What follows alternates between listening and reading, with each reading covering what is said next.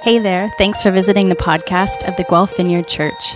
If you haven't already, please subscribe to our podcast using whatever platform you listen on, or visit our website at guelphvineyard.com. Here's this week's message brought to you by our pastor, Chris McQueen. I want to open us up with a reflection on this image. Hey, and kids, does anyone recognize what this is? Cornucopia. Lots of fruit. Yeah. A horn of plenty. Does anyone know where this image comes from? It's so funny how we just kind of adopt these different images. You got something, Alec? Go. It's from Google? You know what? I'm going to give you 10 points. You do really good on those sorts of things where like there's the trick questions and you like get them. Yeah. That's a good answer. Yeah, I was doing a little bit of looking into it because this is typically like when you go into school and they talk about Thanksgiving, this is often the image, right? And if you're given something to like color in school or whatever, this is often, I remember when I was a kid, I remember coloring cornucopias or horns of plenty, right? And so it's interesting, you know, we have this celebration of Thanksgiving, and I don't know if you know this, it's actually not part of the Christian calendar. It's not part of the seasons that the church has been celebrating for a long, long time, right? So things like Advent, Christmas, Lent, Easter, and a handful of other days are days that have been in practice for a long, long time, right? Some of them for over 1,000 years. This is not the same. Thanksgiving is different. It's a cultural thing, right? And in fact, it's actually a North American thing. It's not something that's widely practiced elsewhere in the world. I think it's sort of started to bleed over a little bit, and there are little expressions of it here and there. But it has to do with a story of provision. It has a connection with harvest. And my brother-in-law is a farmer, and so every time around this year, he gets extremely busy, and he's out in the fields from early till late. And at this point, he's probably freaking out because they had a bad frost last night, But it's this idea, it's the connection of harvest, right? Where there's all of a sudden, the grocery stores are suddenly full of fresh fruit, not rotten fruit. How nice is that, right? Fresh vegetables, not rotten vegetables. Or not vegetables that come from 2,000, kilometers away or whatever, right? And so we have this connection to Thanksgiving that is very much, it has to do with provision. But as I reflect on this day, on Thanksgiving, even though it's not part of the Christian calendar, in so many ways, I think it actually can have almost the most resonance with what it looks like to follow Jesus and to step into what it means to follow Jesus, right? Because on the surface of it, our entire response, our entire Christian walk, it all is ideally it's out of thanksgiving, right? Out of thanksgiving for what we have encountered and received in Jesus. And so we respond and we're like, yes, thank you, God. And out of that space of being thankful, we find ourselves living differently. We find ourselves worshiping, right? And so there's a beautiful kind of weave of the language of today. But the thing that I always think of, and you guys are probably getting the tone of this by now, is what does this day have to do, and how is it good news to people who are outside of the circle of provision, who are outside of the circles of family, right? For some people, today is going to be, and today and tomorrow are going to be a day of like tons of food, probably some good laughter, some games played, connections, right? But there's going to be, for some of us, it's going to be it's going to be a difficult day because we're not inside of that circle. And so what does Thanksgiving have to do, particularly when we think of Jesus? Because guess what Jesus is all about? Jesus is all about looking past the circle to the people who are outside in the shadows, right? People who are not immediately in, people who don't necessarily have the stuff, don't necessarily have the friends, right?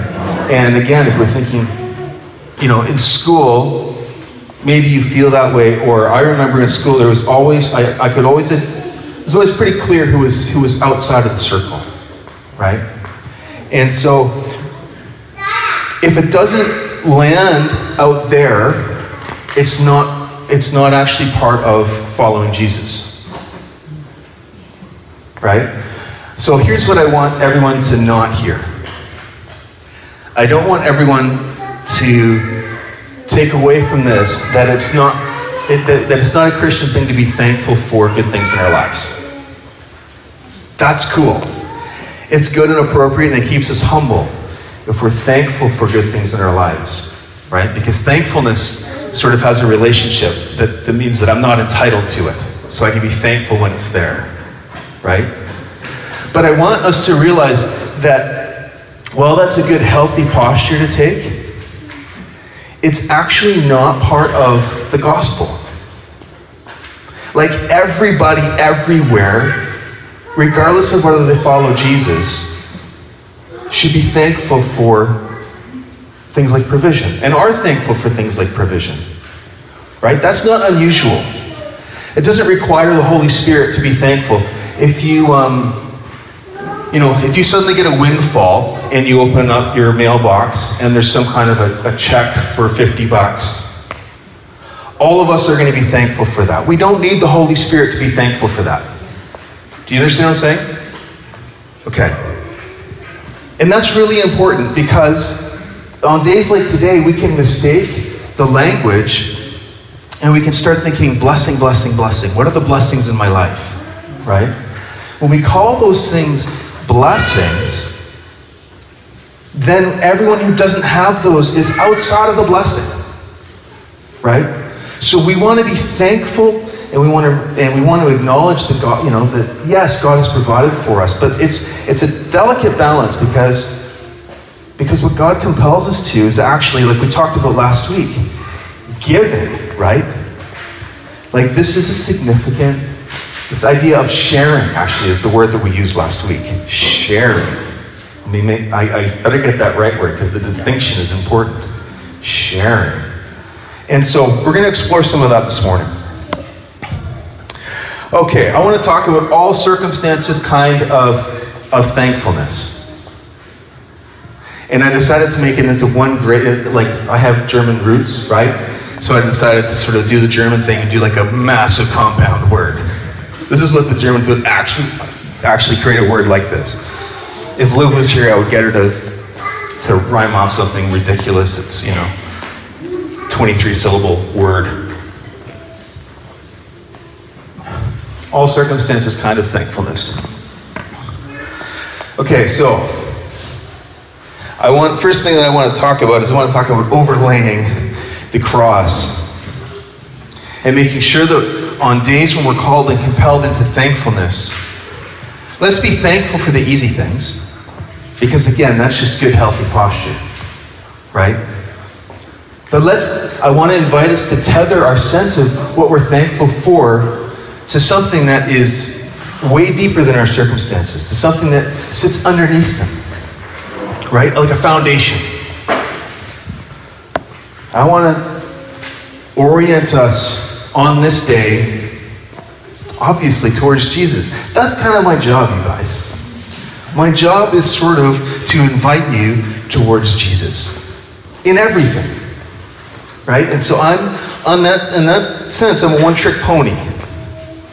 Right? What's the answer? Jesus is the answer. What's the question? That's the bigger thing. Can we do this together? This is from a psalm. It's an excerpt for the sake of time and just context. I've sort of excerpted this a little bit. This is from Psalm 136.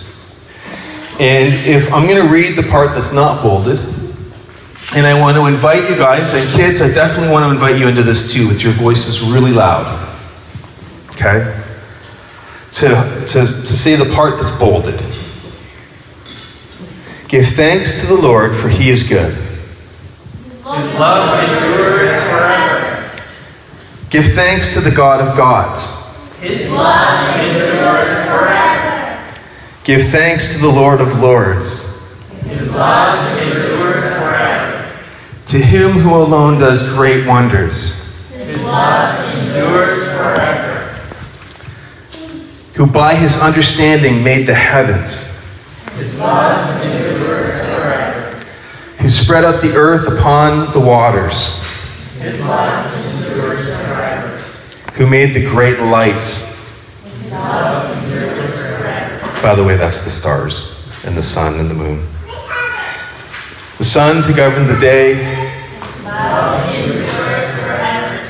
The moon and stars to govern the night. His love endures forever. I qualified what the psalmist included. That's hilarious. To him who struck down the firstborn of Egypt. And brought Israel out from among them. His love endures forever. With a mighty hand and an outstretched arm. His love endures forever. To him who divided the Red Sea asunder. His love endures forever. It's a good word. And brought Israel through the midst of it.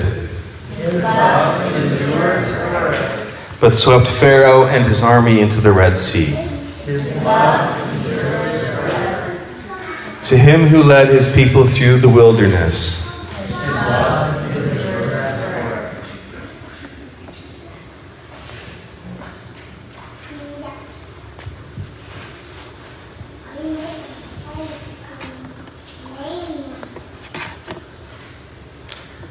Did you guys pick up a theme?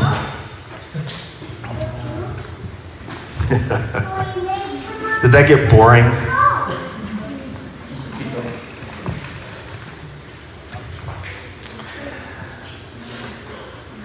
There's something in the language of this. This is an ancient poem.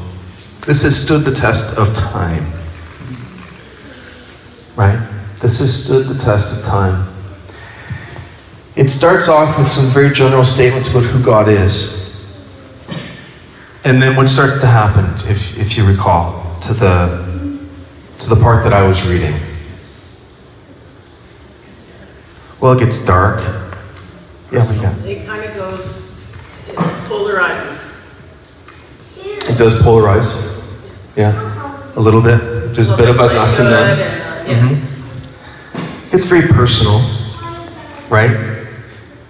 It starts from a general place and it weaves into the very specific life of the nation of Israel, of the people of Israel, right? And, we could do a lot of time and study to talk about the whole story of what's going on here. There's some complicated stuff that's in here, right?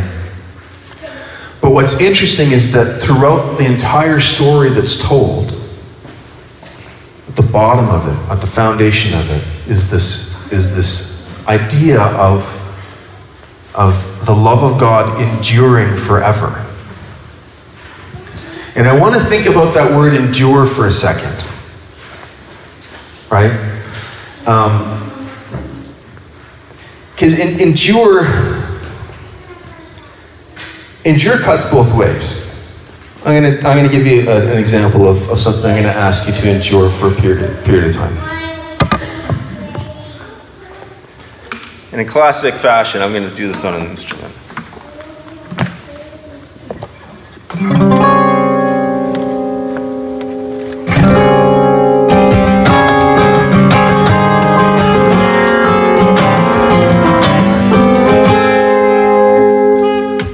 Do you guys want to endure that?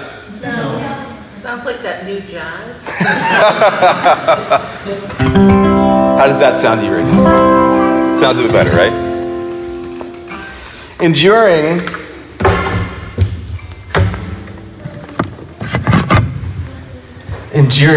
it implies a length of time, right?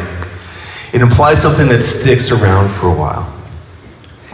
And this idea that love endures, I want to lead us into an idea of a thankfulness that actually can endure. Something that can endure, that could endure the agony of a terribly played instrument, for example. The psalm closes with this: give thanks to the God of heaven. His love endures forever. Starts big, gets very specific into the story of Israel, to the story of their deliverance, right? Into the story of promises delivered to them.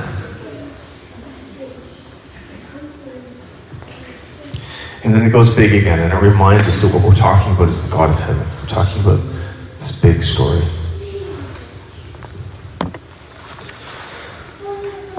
In all circumstances, kind of thankfulness. 1 Thessalonians 5:16-18. So this is an interesting passage of Scripture. For those of you who read the Bible, typically 3 verses of Scripture could end up being about a paragraph or two, right? I'm not sure what the people who decided to break the Scriptures down into verses, exactly what they were thinking. But all 3 verses, this is verse 16. Rejoice always. Comma. Not period, comma. Rejoice always. Pray continually. Give thanks in all circumstances. And verse 18 continues with a little bit more. It says, for this is God's will for you in Christ Jesus. Probably the quickest way to memorize 3 verses in the Bible. Rejoice always, pray continually, give thanks in all circumstances, for this is God's will for you in Christ Jesus. So when I think of thankfulness, this is one of the verses that comes to me immediately, right? And it's important for us to know that the people who Paul was talking to were people for whom these things were very difficult, right? He wasn't going to the upper class families who had lots of money and lots of provision and you know, didn't have a lot of adversity in their lives. This was to a church that was having a tough go of it. There was persecution, right? We refer to the suffering church. This was directed to people who were suffering. And in the first part of the letter, I encourage you to read it in its entirety. You can read it in about 10 minutes, maybe 15 minutes. It's a short letter that Paul wrote. But he's actually praising this characteristic in the church, right? This is a church that suffers, and they suffer well. And he's coming to the conclusion of his letter, and he says this. He says, rejoice always, pray continually, and give thanks in all circumstances. You know, they're not connected to anything that we might consider the good life. Right? When we talk about the good life or think about the good life, this church does not look like that. And yet, Paul is speaking to them, but I am convinced that what they heard was not what they heard was maybe something to do with a challenge, but I think it was actually an exhortation, like, keep doing what you're doing. Right? There's a championing that's happening here.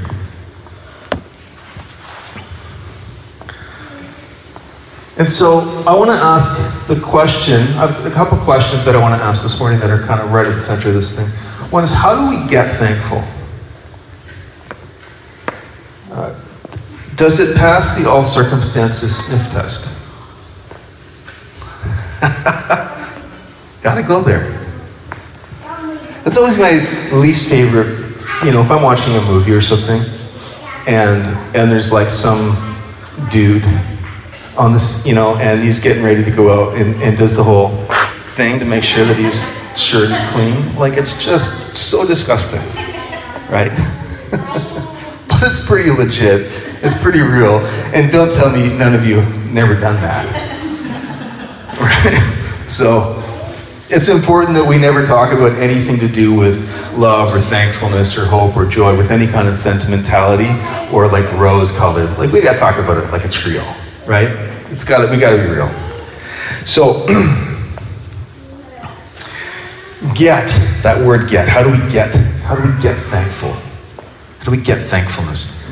You know, if we're not careful, I think it's easy for us to slip into like, how do I acquire thankfulness? How do I acquire the means to a life that I could be thankful for? And, you know, what is thankfulness? Is it a thing that can be acquired?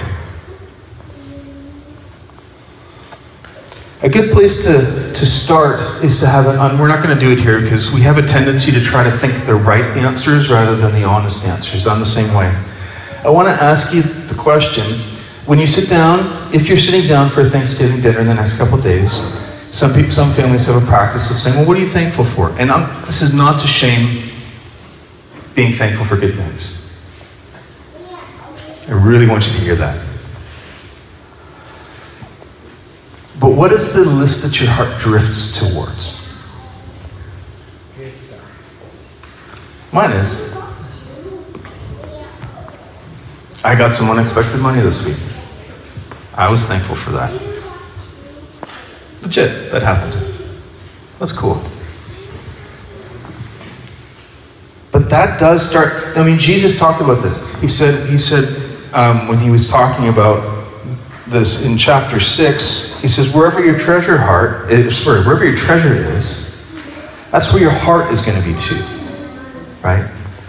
And so, it's a good question. What is our list of things that we're thankful for?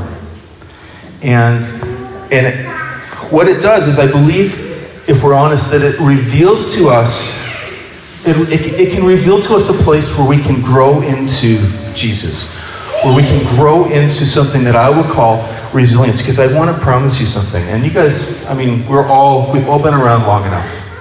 And we're familiar enough with one another's stories to know that there are going to be times where it's going to be hard to come by an itemized list of goods and things that are good things that are in our lives that we can be thankful for. There are going to be seasons where that list is going to be pretty dry. Doesn't matter. All it takes is one really bad phone call. And all of a sudden that list dries up. And then what do we have? And I don't want to get bleak, but I want to prepare us for life and what it looks like to follow Jesus. Right? Whatever we have attached ourselves to, that's what we are initially grateful for. Right? Another way that we can tend to frame our thankfulness is well, at least it's not that bad. Right? I knew some guys in Winnipeg who were living in the North End in a slum, like a legit slum. It smelled bad. Probably should have been condemned. Through a set of really interesting circumstances, they went out to Nepal on a mission trip. Some people paid for them to go, and they saw just some horrendous living conditions. And they got back, and suddenly their place felt like a palace to them. Right? Now, in that context, what an experience to have, right? What an eye-opening experience to have. But again, I want to say that even that kind of thing is very fleeting, right? That's not the sort of thing that actually is a sustained, in my experience, well, at least I'm better off than that person, right? The comparison game, so that we can find something to feel grateful for. I want to encourage you not into that rhythm. I want to encourage you to stay away from that. Because it creates these divisions. And I know how easy it is, but that can often be the thing. When I'm going around the table, what are we thankful for? Well, I'm thankful that I'm not homeless today. It's okay to be thankful that you're not homeless. But there's something that's more powerful because we have brothers and sisters who are homeless. And in Christ, they have every bit of access to the kind of gratitude that I'm trying to circumscribe this morning. I'm trying to talk about. It's not divided around those things. Right? Because those things they can be fleeting. And so Matt Krausman, who was speaking at the Metanoia last weekend, he made this really interesting comment. And he said, God is not the means. I want you to listen carefully to this. This is sort of a word puzzle. God is not the means to a good life. I'll say that again. God is not the means to the good life. So God is not the way that we get wealth so that we're happy. Right?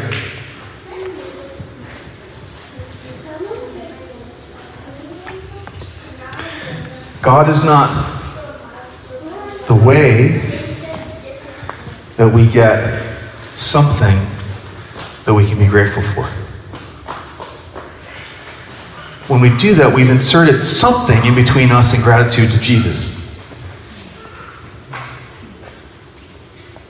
There's something that we have hinged our gratitude to Christ on. God is not the means to gratitude. He is the end. He is the end. And the way that we step into that is not by acquiring, but by receiving. How do we get thankful? How do we receive thankfulness? What needs to be true for all circumstances, kind of thankfulness to be an actual thing? Choice? Choose. Yeah, you got it. Presence of God. Presence of God. What needs to be true for all circumstances, kind of thankfulness to be an actual thing? Open mind. I want you to live in the question a little bit. Because I don't have the specific answer for this. I mean, I could say Jesus and that would be right.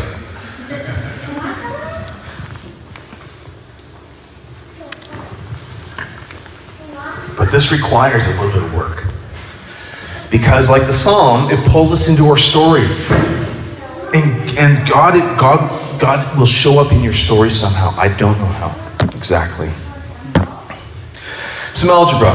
This is fun. You guys ready? Who's in? X equals 13.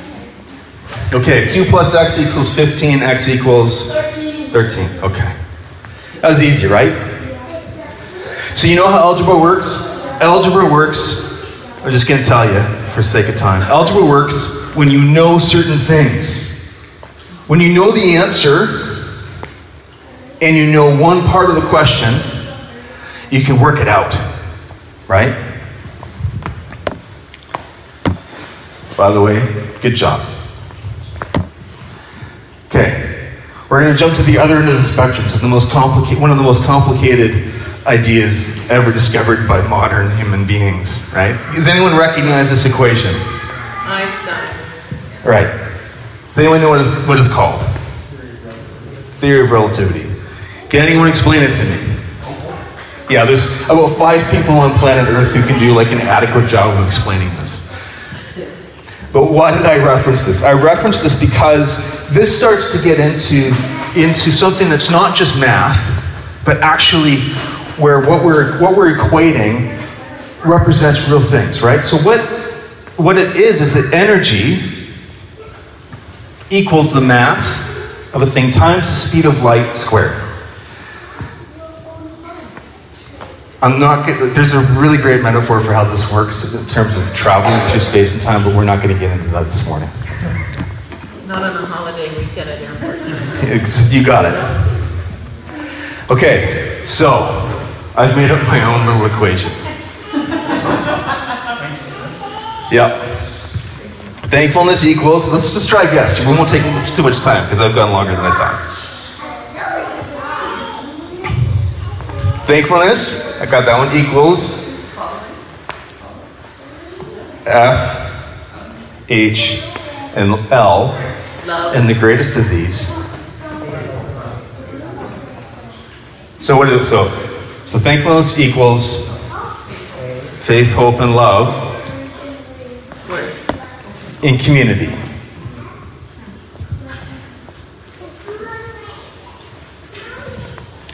And here's really the important thing where we drill right down here, in my opinion, based on my story, my own story. Faith, hope, and love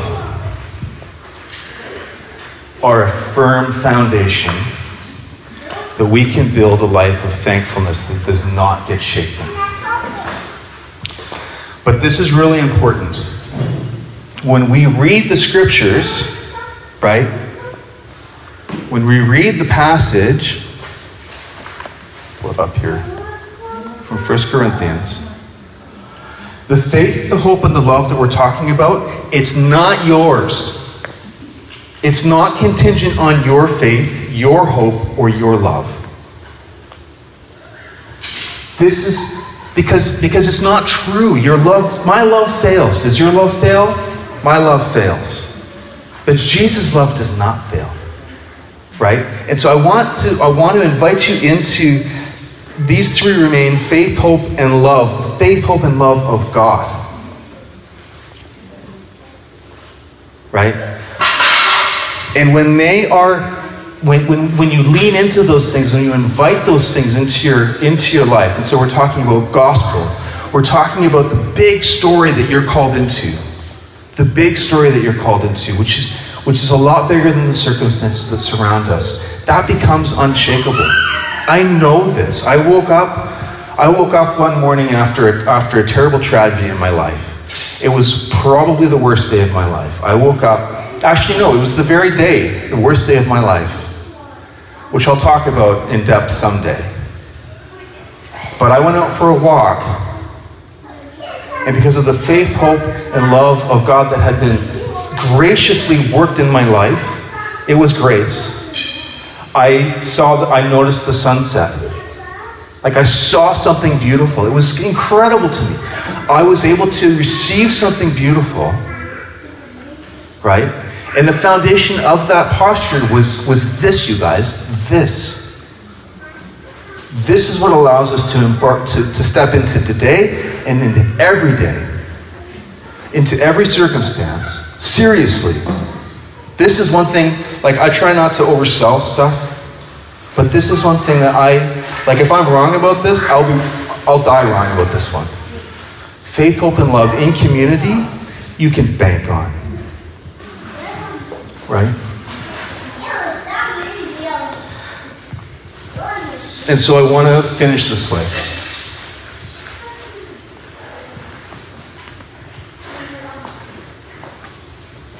I want to invite us into a thankfulness that endures.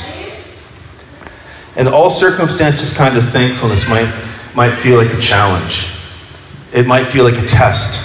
Like, am I good enough that today is so horrible? Now, you're telling me that I have to be thankful. Today's maybe not, hopefully, that horrible a day, but you're going to have a worst day of your life. That day is going to happen. Right?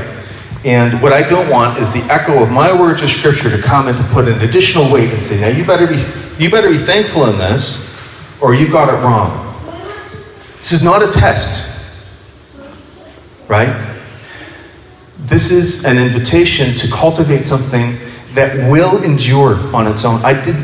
My gift in my own story, I didn't have to dig for that. That was God's gift to me in that space. And so I want to invite, because this is what part of the promise of the gospel is, that we can have a thankfulness that does endure. Right? Your love endures forever. Means there is a thankfulness that I can step into that endures forever. I think that's the posture that's being pulled at.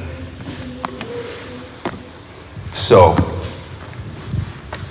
with that in mind, can we gather around the table?